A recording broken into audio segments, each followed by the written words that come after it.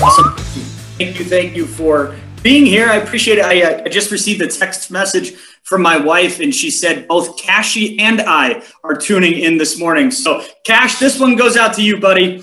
And then for those who don't know, my son's name is Cash. So it's not like a bag of cash or anything like that. So in my office, I have a quote that reads, "You have to put yourself in a position to get lucky." So I wanted to share a story with you. During World War II, there was a rubber shortage in the country, and we used most of it. We used to get all of it from Asia, and there was a war going on at that time, so it was really difficult to sort of get rubber from people we were fighting and doing all that kind of fun stuff.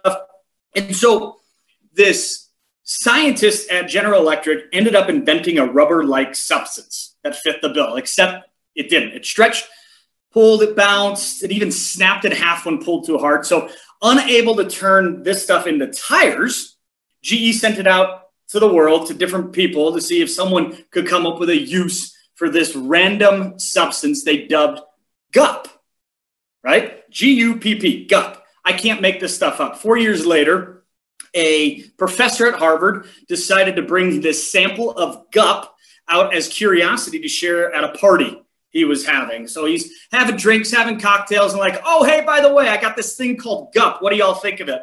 And there was an ad man named Peter Hodgson. And he saw all the adults playing with this substance. He decided it would make a great toy. So Hodgson borrowed $147 to buy the rights from GE for this thing called Gupp. He put it in little plastic eggs, right? And renamed it what? Silly Putty. Hodgson was sure he had a hit. He was sure he hit an absolute home run with this stuff. And he sat back and waited and waited and waited and waited. Silly Putty was a total flop.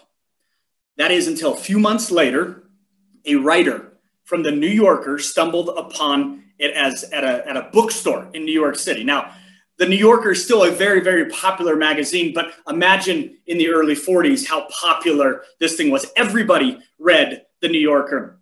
And so Hodgson's worries were completely over overnight. In less than a week, he'd received over 100,000 orders for this stuff, for this Silly Putty. And when he passed away decades later, the sort of struggling Peter Hodgson left an estate worth over $140 million. So the question is, was he lucky or good? He needed a little help. He got lucky with the article, but he had the idea to where this whole thing was going to go. And he had this idea, and he knew that it was going to be a massive product. So yes, ladies and gentlemen, it is better to be lucky than good, but let's never forget the wise words of Thomas Jefferson. And those are simply, and I'm going to read this quote, "I am a greater believer in luck, and I find the harder I work, the more I have of it." So the moral of the story is you have to put yourself in a position to get lucky by doing the stuff every day so that it's easier when you do finally get lucky.